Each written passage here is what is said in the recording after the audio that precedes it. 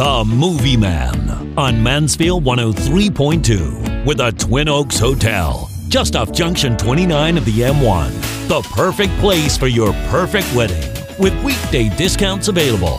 Check out twinoakshotel.co.uk for details. It's that time of the week again when I'm joined in the studio by the Movie Man. Paul Chadbourne is here, and what are we talking about this week, Paul? I thought I'd talk about the thing that everybody's talking about, and that is football. And I want to talk about the best film about football there's ever been, Watco. Can I take a guess at what that film is?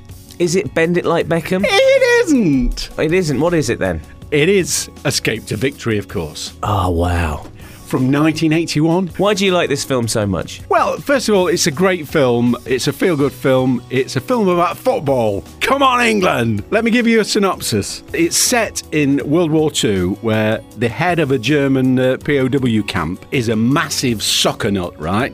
Played by Max von Sydow, very famous actor. He organises a match between his top Nazi players and the prisoner of war. It's a very high-profile game that the Germans are desperate to win, but they're playing against some very good Allied prisoners. One of which is a veteran British player called John Colby, played by Michael Caine.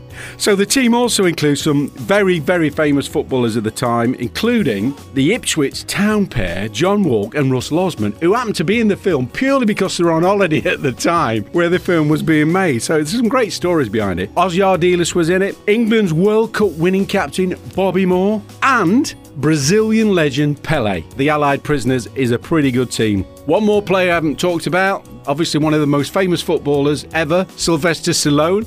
Sly Stallone in goal. Of course, the name of the film is Escape to Victory, of course. So it's not just about football, it's about the plan to escape during or after the game. Will they win the game? Will they escape to victory? But it's a great film. It sounds ridiculous, but it sounds amazing at the same time, doesn't it? It is ridiculously amazing. Actually, I think that's on the poster. Ridiculously amazing. It was directed by John Huston, who is a massive director. He did The Maltese Falcon and The African Queen. It's got pedigree behind it. Obviously, as you say, Michael Caine's in it. A few more facts about the film. Yes. Stallone, who you've mentioned, asked if he could score the winner in the final match. They had to explain to him that he was the goalie, and that's not very really true to life. You know, rush up the field and score the final goal, so that Well, didn't it happens happen. every now and again in football. I think Pat Jennings famously scored a goal actually from his own 18-yard box. Is that what Stallone said back to the director? Yeah, it says, I want to score a goal, man, you know. Because Pat did it, yeah. Adrian! Different film. Michael Caine was a decent footballer, but couldn't really run due to problems with his legs. So in the film, his legs are played by defender Kevin Beattie's legs. Hang on a minute, his legs are played by...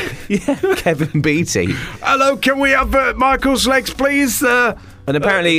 Kevin, you're playing Michael's legs. Kevin Beattie apparently defeated Stallone in an arm wrestling match during the filming, and Sly was so annoyed that he refused to talk to the Ipswich player for the rest of the shoot. Kevin Beattie was a great player, great England player himself. Of course, another Ipswich Town player. Great legs as well. He had fantastic legs. He's always got that as claim to fame. He played Michael Caine's legs in Escape to Victory. Who played the rest of Michael Caine? I think Michael Caine did. Oh, did he? Yes. All right. So come on then, do you like the movie? I think I know the answer to this. Clearly, very much indeed. I've seen the movie at least 3 times, and every time they escape at the end. It's fantastic, mate. Spoiler alert. Oh! So you're saying that people should watch this before the big match this weekend, if they can, to get in the spirit of things? Yeah, absolutely. I mean, clearly we're not going to have a team full of the likes of Ossie Ardiles, Pelé, Sylvester Stallone, of course, but we've got a decent team, and we've got a decent chance, and I think we can definitely have victory. Whether we escape to victory, I don't know. And of course, Sweden was neutral during the war, we must say that. And just a quick one, how many Friar Tucks would you give this old classic movie? Yes, well, it'd be a Friar Tuck holding a football, and it would be 4 out of 5. Wow. Unbelievable. I guess you can find that somewhere on the internet, download it, obviously pay for it, and watch it before the match this weekend.